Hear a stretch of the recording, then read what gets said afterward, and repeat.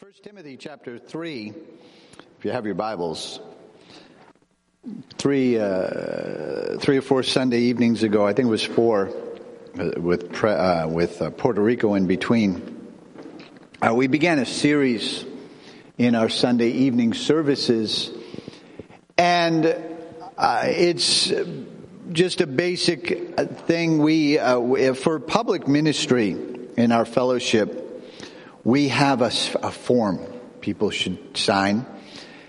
And there's nothing on this form that is like shocking. And in the sense that it has to do with basic Christianity. That's all it is. They're not, some people will refer to them as fellowship standards. I always beg to differ with them. They're not fellowship standards. They're biblical standards that our fellowship has embraced. For instance, come to church, be faithful. We looked at that last week. That shouldn't be shocking to many people. Like, wow, if I'm going to have ministry, if I'm going to be involved, I have to be reliable. And I have to be diligent in that ministry. Not just showing up and winging it. I've been a preacher for a long time, and when I was a young preacher, I learned very quickly that if I don't have good notes, it gets really bad really quick.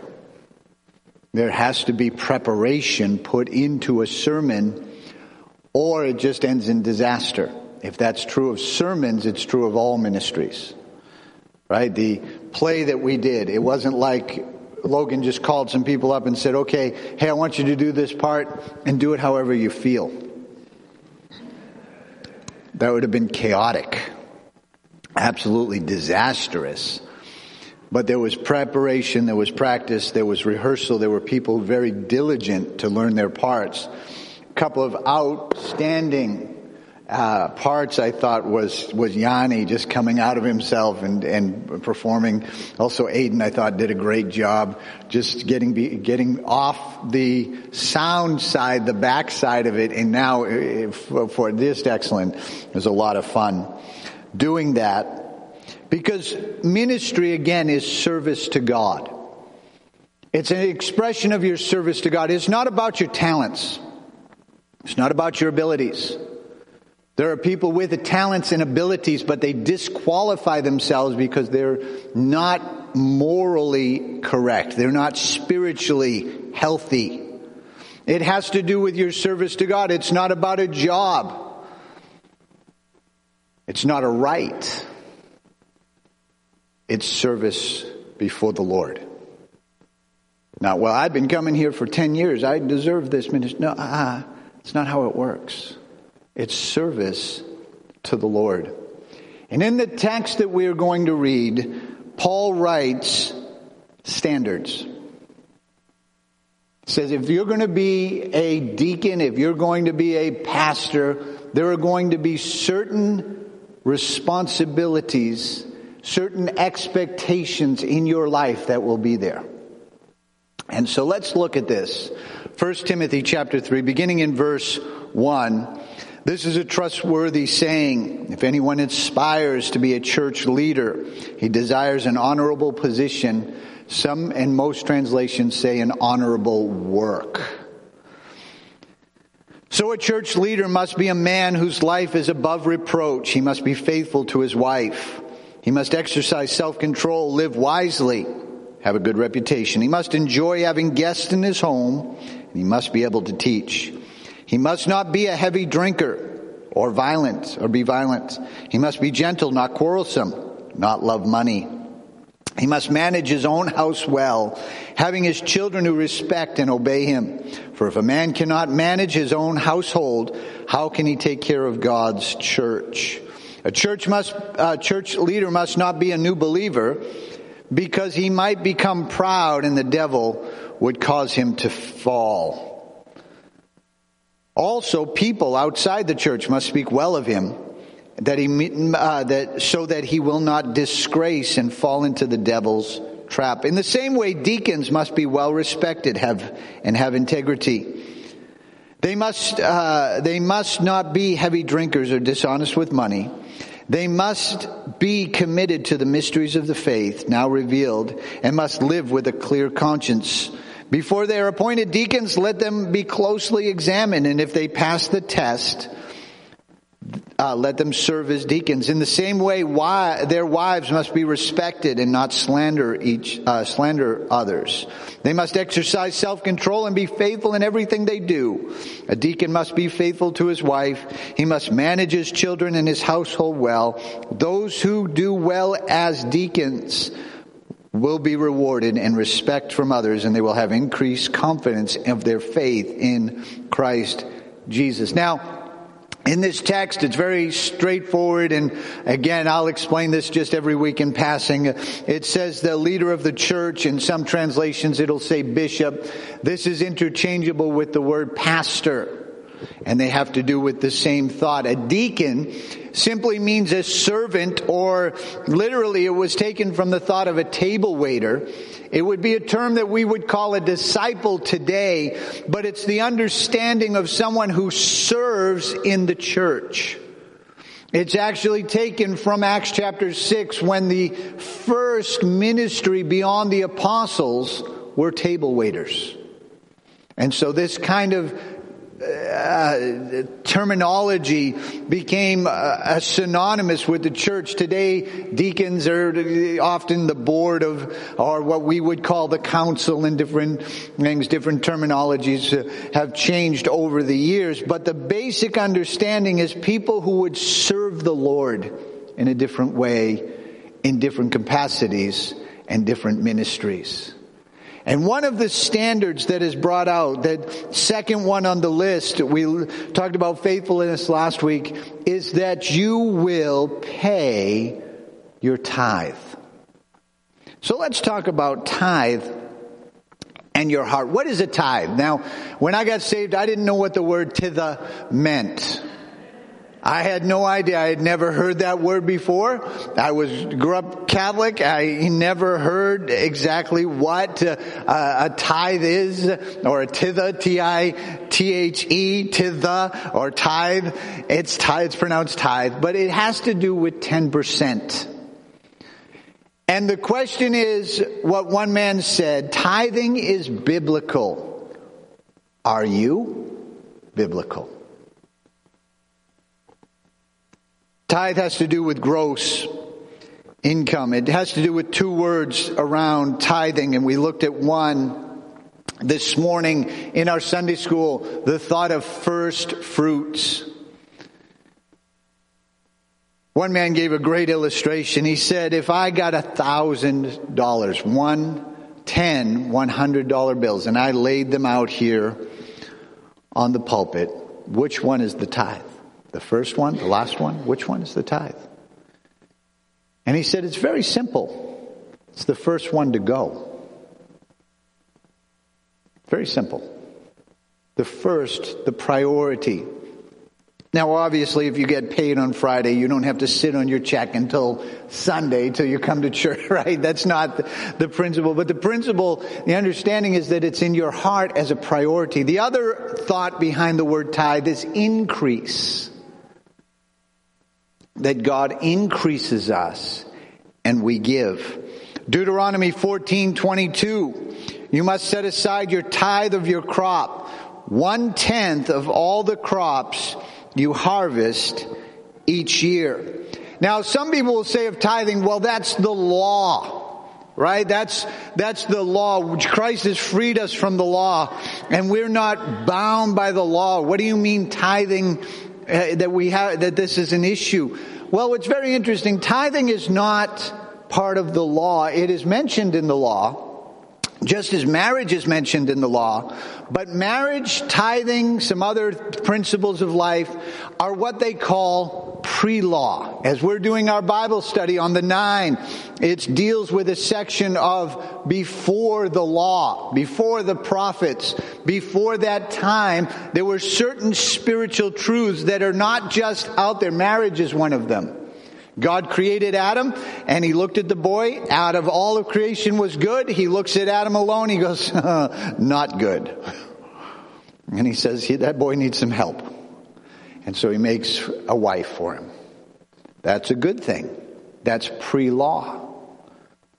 That when the law came, there had to be some guidelines like, you know what, you probably shouldn't have 17 wives, and if you're going to treat her, you need to treat her right, and she needs to do certain things, and you need to, and right. And so, straightforward. Genesis 14 is actually the first time tithing is mentioned. There's a man named Melchizedek, and Melchizedek is a mystery. He's a man that we don't know his beginning, we don't know his end. He's very representative of the Lord Jesus Christ. And after Abraham had defeated and rescued his nephew Lot and brought back all of the city of Sodom, the king of Sodom tried to make him a deal. You can keep all the stuff, just give me the souls. And Abraham said no, but he did go and worship. And it says that Melchizedek, the king of Salem, the high priest of the Most High God, brought Abraham some bread and wine. And Melchizedek blessed Abraham with a blessing. Blessed be Abraham by the God Most High, creator of heaven and earth. Blessed be the Most High who has defeated your enemies and for you. And Abraham gave Melchizedek a tenth of all the goods he had recovered. Jacob is running from Esau. He's leaving his family's house. He's on his way, and he's trying to make a deal with God. And part of that deal was, God, if you get me out of this, I'll pay my tithe. So tithing was well established before the law. It's something that was very basic, just like the thought of murder being wrong was established before the law. We didn't need the Ten Commandments. That's well established beforehand. From when Noah got off the ark. Jesus, they'll say, well, it's not mentioned in the New Testament. That's a mistake. Matthew 23, Jesus is speaking. He says, what sorrow awaits the teachers of the religious law and you Pharisees, hypocrites, for you are careful to tithe on even the tiniest income of your herb gardens. But you ignore the most important aspects of the law, justice, mercy, and faith. You should tithe, yes, but do not neglect the more important things. So Jesus' criticism on the Pharisees is not that they paid their tithe. He's not saying, yeah, that's the law, you guys are legalists. He says, no, the problem is they were tithing and they were hiding that behind an excuse to not have mercy and justice and these kinds of things. They put heavy laws, and you read Matthew 23, it is an incredible indictment on the religious. In the Bible, it is very clear that holiness was connected to tithing. In Luke chapter 18, it tells us a parable where Jesus tells a story about a publican and a tax collector and a Pharisee, a religious man. And the religious man goes to pray. And he's trying to make himself sound spiritual. Lord, you know I keep your law. I pay my tithes. I fast twice a week. And I thank you that I'm not like other men, like this extortioner and covetous and like this tax collector. And the Bible says the tax collector just repents. He says, which one goes away? Justified, of course, was the tax collector, because he was humble. But it's very interesting that one of the marks that the Pharisee puts out there is, I pay my tithe. Leviticus tells us that the tithe is holy. Leviticus 27, 1/10 of the land, 1/10 of the produce of the land, whether it is grain from the field or fruit that belongs to the trees, belongs to the Lord. It must be set apart to him as holy. So the tithe is holy. He goes on to say in Leviticus 27, if you want to buy it back, it's going to cost you 20%. Now, credit card rates have crept back up there. Some of them are getting as high as 30%. If you owe money on a credit card, you're paying upwards of between 23 and 30% of interest, 29.99% interest. It's incredible. It's usury is what it is. It's highway robbery. But if you touch the tithe, God says when you pay back the tithe to the Lord, add 20%. Because he says, this is holy, this is mine. This is not just for the church or just for the bill's sake. And I don't mean Buffalo, I mean for the RG&E. I mean the reality of this is it's spiritual. Malachi 3, many of you know this.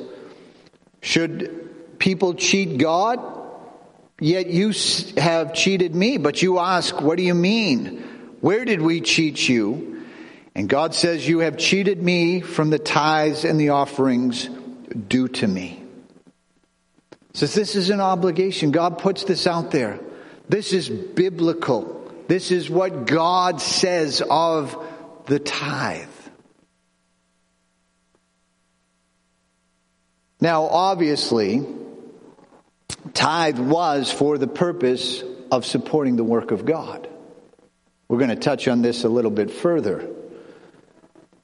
But from time to time, even in the Old Testament, the neglecting of this began to be obvious. In the book of Nehemiah, he goes and he sets the tithing in order, and then he has to go back to the king, and he does it, and he comes back in Malachi 13, and they're still not doing it. He said, this is a problem. You're violating the very principle of God. More than a quarter of American evangelistics, which would include Pentecostals, more than a quarter, more than 25% do not give any money to the church. About 11% of evangelistics never attend church, so perhaps that makes sense why they don't give either. But according to a survey, another 15% of church attendants never put money in the plate. Giving historically increases with age, but a study notes that millennials and Gen Zers are much more likely to give directly to family, friends, or even strangers than to support an institution. It goes on to say that 10% of the church world give greater than 8%. Only 10% even get close to tithing. 23% give between 2% and 8%. 26% give 0. And 42% of evangelicals give less than 2%.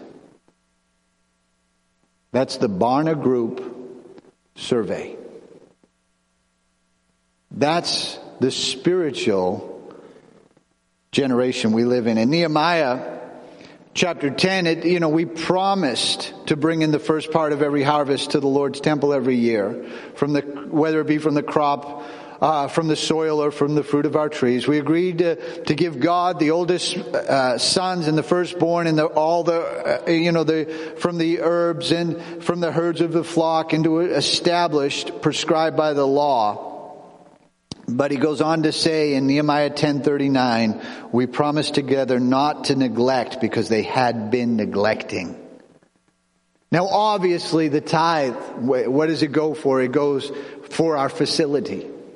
It goes for our support, for outreaches. Flyers are not free. It goes for the furnishings of church equipment and such. It goes for our ability to send out workers into other cities. It goes for all sorts of ways to produce and to move forward the work of God. It's not going to be done in any other way. We had our big yard sale. I think, if I'm not mistaken, we cleared $200. For the amount of work,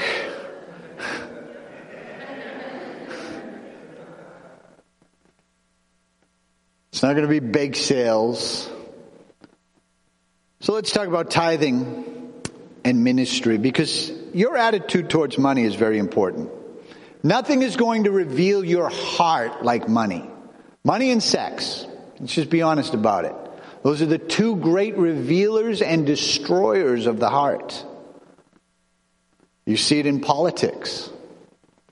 When a politician goes down, it's either a bribery scandal, a money scandal, or it's a sexual scandal. They don't get taken down often because, they lied. In fact, that's probably how they got their job in the first place. Right? Your attitude towards money is a mark. And again, ministry is service before the Lord. And one of the most critical issues in service before the Lord is your heart. When we're ministering before God, how is your life? In our text, it tells us in verse 3 that he must not be a heavy drinker or be violent. This is speaking of a pastor. He must be gentle, not quarrelsome, not love money. Of a deacon or a servant, it says in the same way, deacons must be well respected and have integrity. They must not be heavy drinkers or dishonest with money. So in the text, it's bringing out the thought of money connected to ministry. And it's not just the fact of Creflo Dollar wanting a $65 million jet and people going, this is crazy, or mega pastors, church leaders wanting gold toilet seats, or buying $1,700 worth of cinnamon buns every day just to have that aroma in the office, and all the other crazy scandals we've heard about. It's not just about that kind of stuff. It's about your heart. John chapter 12, verses 4 through 6. But Judas Iscariot, the disciple who would soon betray him, that perfume was worth a year's wage. It should have been sold and the money given to the poor. Not that he cared about the poor. He was a thief. For since he had been in charge of the disciples' money, he often stole some for himself. Now, it's a very interesting picture. This is where Mary Magdalene breaks the alabaster box over Jesus.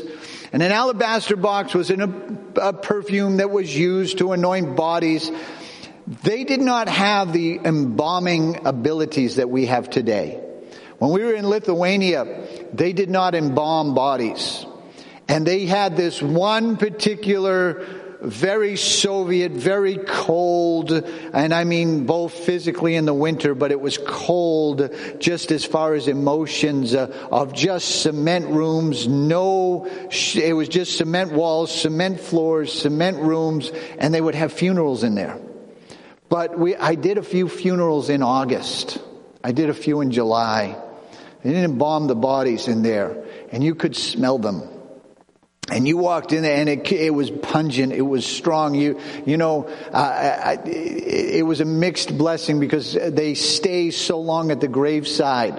In Lithuania, literally, they lower the casket in. Everybody stays there. In America, we all go away and have potato salad and talk about what a wonderful person the person was, right? But there, they stay there, and they all start picking up handfuls of dirt and throwing it in. And then the workers come over and they bury it. So and nobody leaves. And then they put the pile of dirt over the body, and they put all the flowers that everyone's bought, and everybody puts flowers down. Sometimes they put a candle. It's in a form of a cross or something on it. And then everybody goes and has potato salad and says what a nice person they were. The mixed blessing to me was the summertime meant that the funeral place was going to smell really bad. But it wasn't bad being by the graveside. The wintertime meant we could go and it was cold and you wouldn't smell the bodies as much. But then we had to be freezing at the graveside because everybody's throwing dirt in there and I'm 3 cars behind and I can't get out because it's like roads that aren't big enough for cars. I'm not trying to be cruel in that sense, but the thought was that perfume would have helped in a hot environment. Mary Magdalene breaks this over. That's why they did it. They break it over. She's anointing Jesus' body with some understanding of what's about to happen. And Judas's covetousness rises up. This is long before he betrays Jesus. He would betray Jesus for 30 pieces of silver. Based on the calculations of wages and different things that would have been in a Roman salary compared to the soldier's salary in the United States, this is about for $3,000. $3,000 is not exactly life-changing money. It's if someone gave you $3,000, you'd be very happy. But 2 years from now, your life is basically not going to be pretty much the same as it would without the money. It's not going to change. Now, if somebody gives you $10 million, your life is going to be very different 3 years from now. It's not life-changing money. It's a good amount of money, but he sold the Lord out for $3,000. But it tells us in this text, he sold the Lord out a long time before that. Because he would steal from the Lord Jesus. It's a heart issue. This is why if you don't handle money right, the time will come that you will sell out you'll sell out Jesus Christ. You'll sell him out. It's not me, it's the Bible. Luke 16:13. No one can serve 2 masters, for they will hate one and love the other, or they will be devoted to one and despise the other. You cannot serve God and be enslaved to money. So when you're not tithing, what you're saying to God is, my money is more important than you.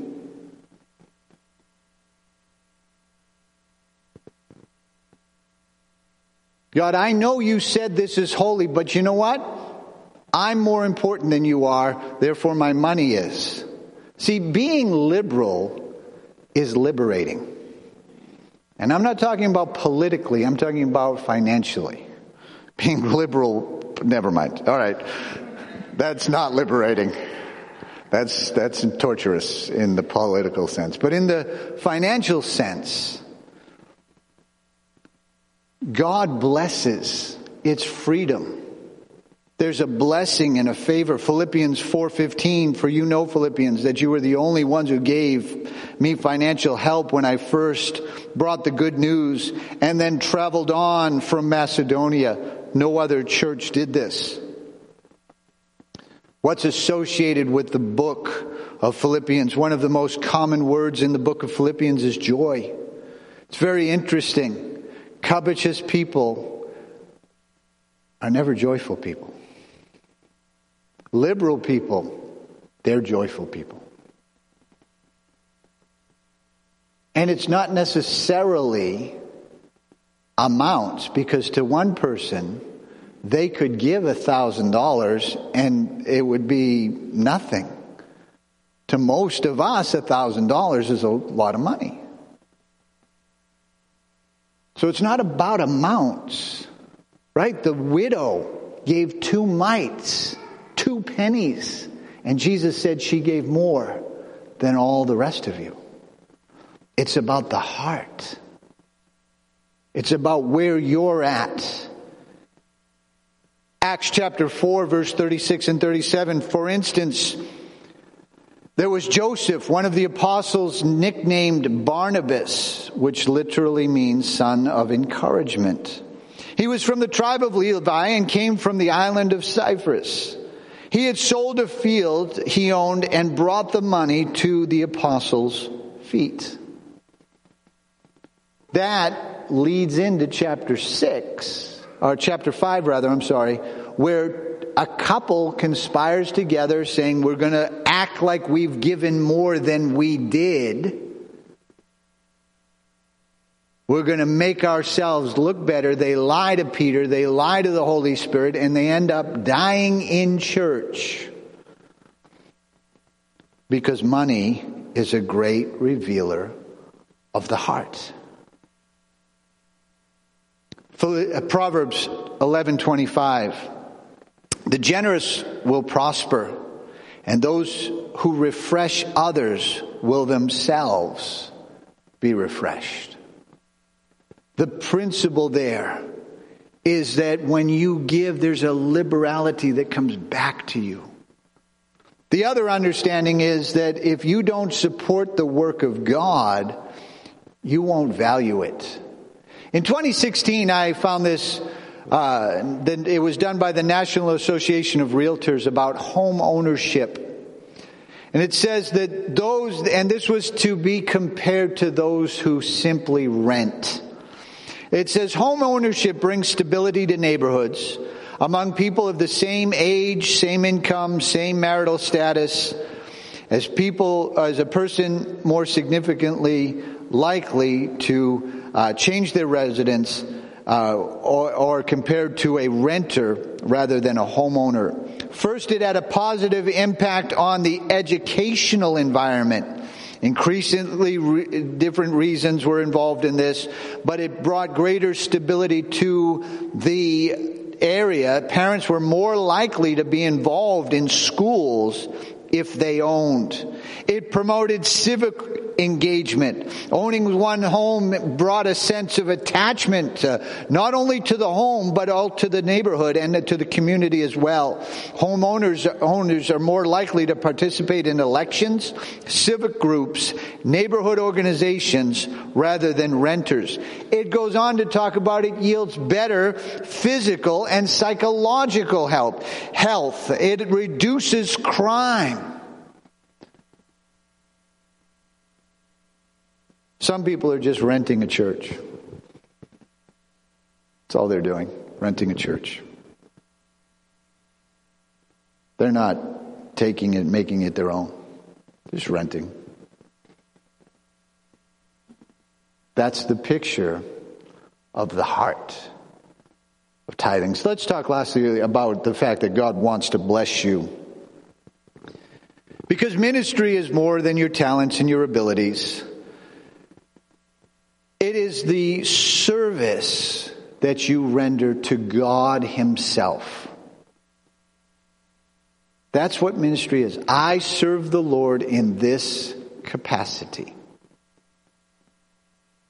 That, much of ministry is in a sense, in one sense, it's not, you're not doing it for the stardom. I'm sure Allie doesn't do the nursery just because, you know what, I get power. I'm sure there's a lot of times where she's doing the scheduling going, and why did I want to do this? Just saying. I mean, it's not like, it's like, wow, that's, and, I don't think I've ever mentioned that before. I don't know how many pastors it's like, and it's not that I take it for granted. It's just that, it's just something I don't have to think about. But she doesn't get the stars. She often gets the arguments. Right? And there's times you think about it. As a missionary, there were many times it was like, you know what? Why am I doing this again? It's definitely not for the money. There's lots of times where Christianity is going to be about your heart. If all Christianity,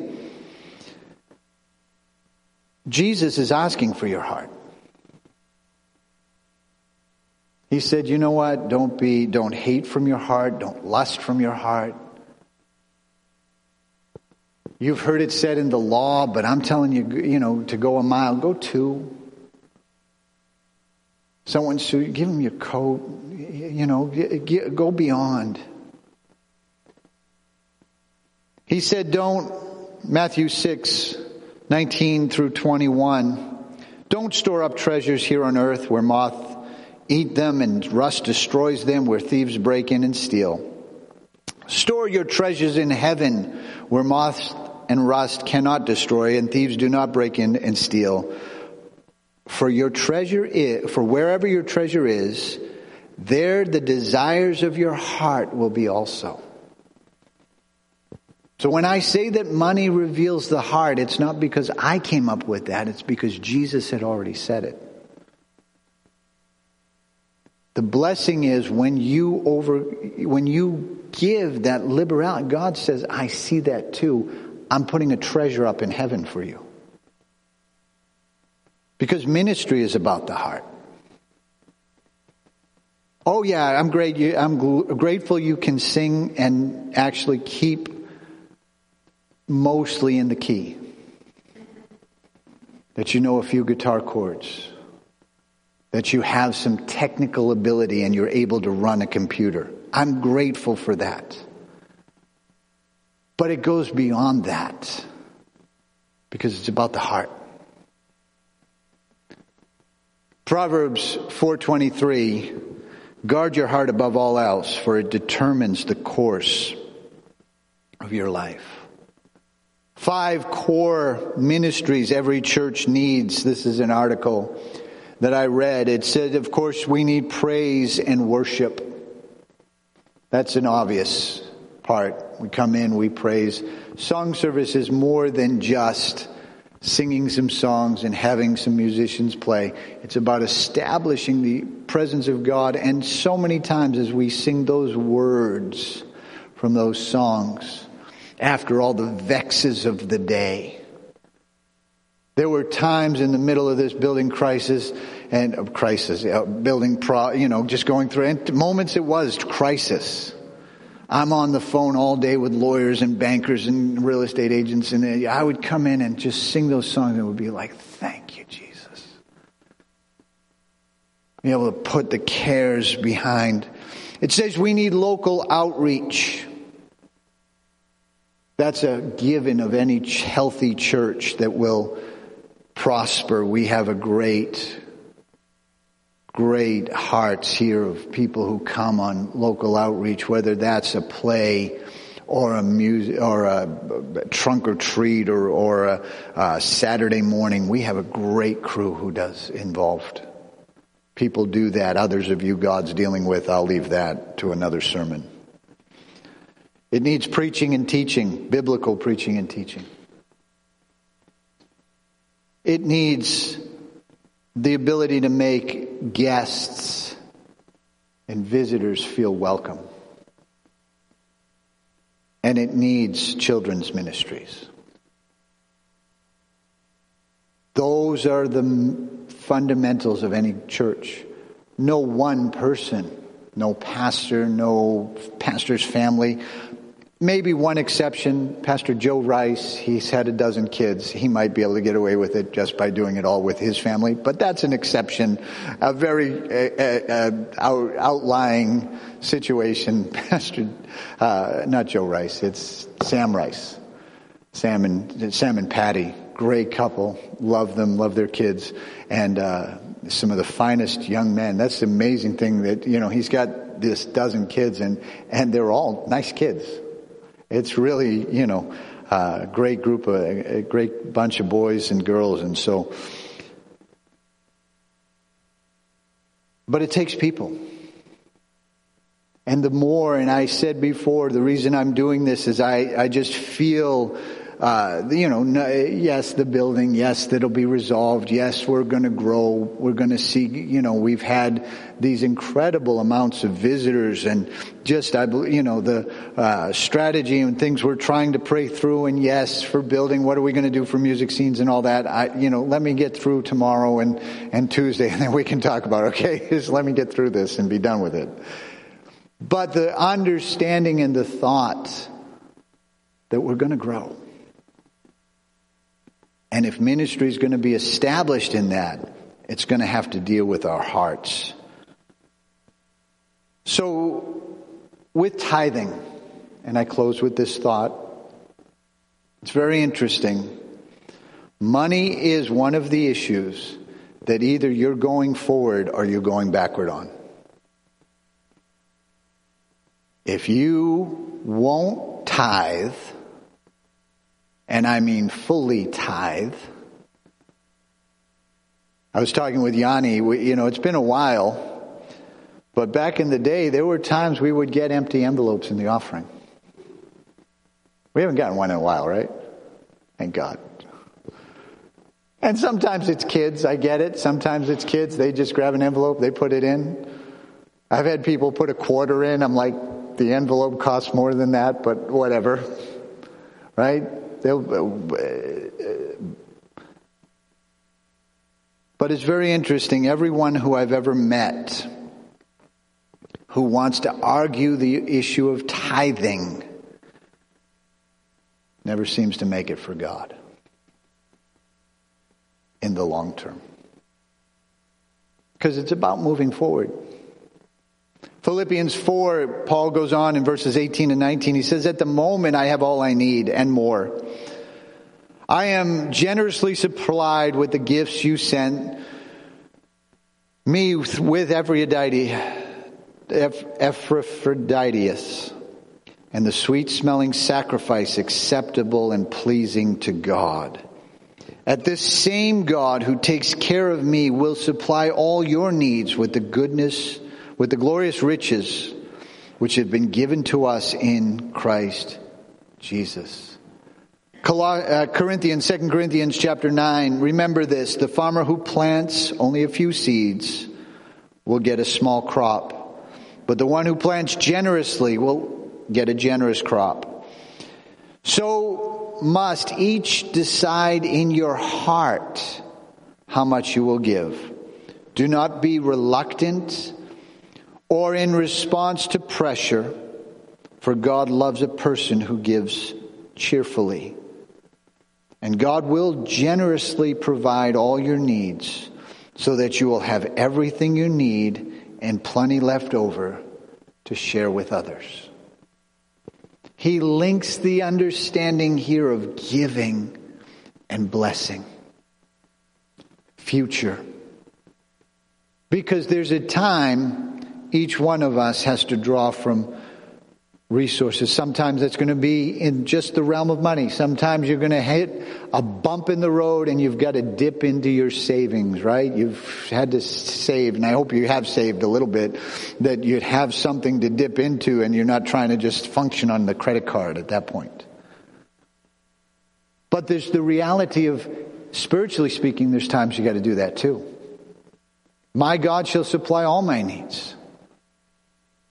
But if you're only sowing sparingly, if you're not giving beyond, sometimes it's beyond the tithe. It's like, it's very interesting. Some people, they'll tithe $86.52 and bless God, and a World Evangelism pledge goes out or a love offering and they don't give a penny. What is going to be there when you need to take from your account? And when there's nothing there, they blame God. See, I tried that Christianity, it didn't work, and they walk away bitter.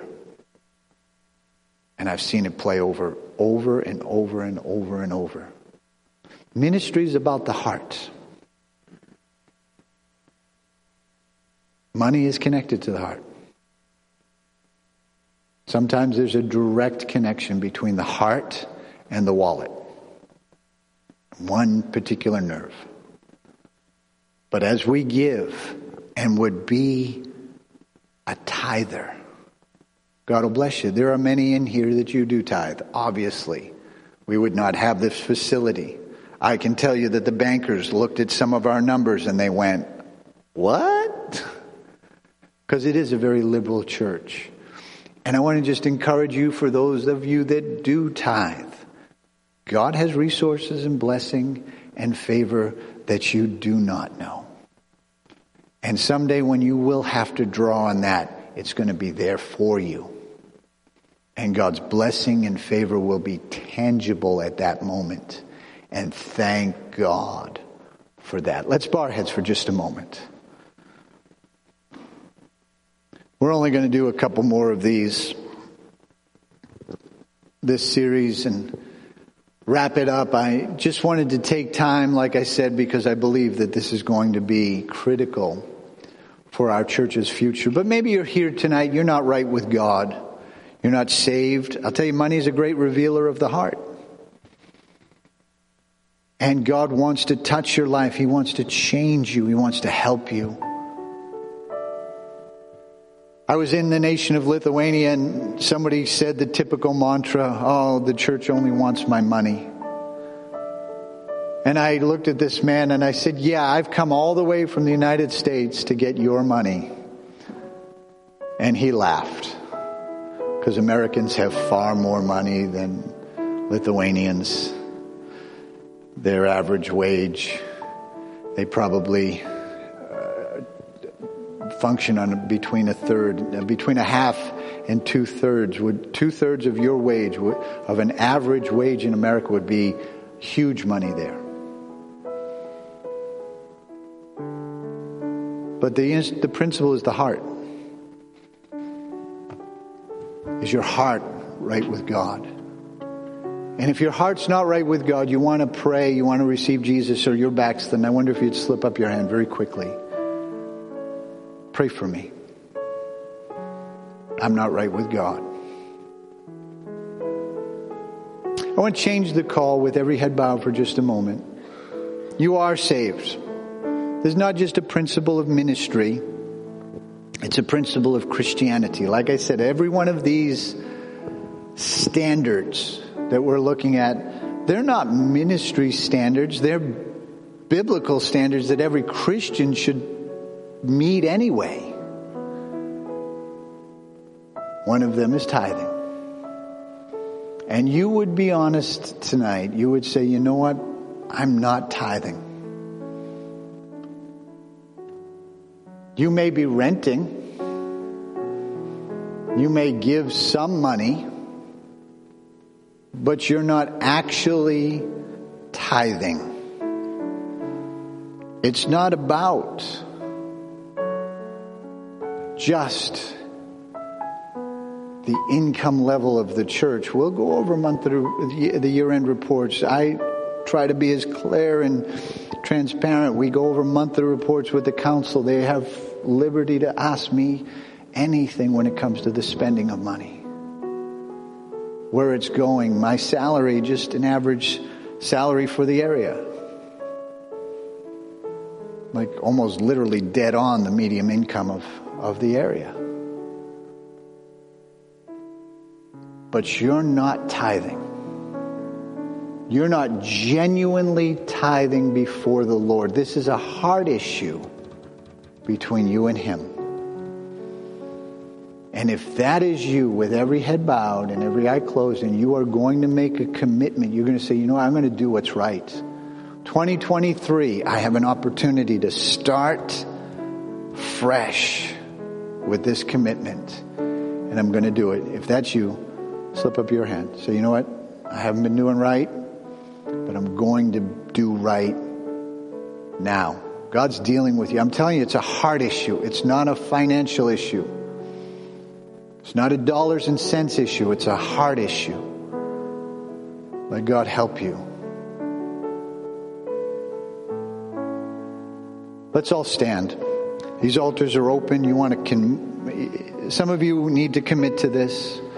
Others of you need to take advantage of the resources that God has for you in heaven. And say, God, I am a tither, and you know what? I need some help. I need you to come and bless. I need some help in this area. You have a right to do that.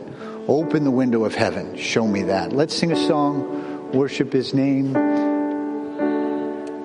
Everyone needs compassion.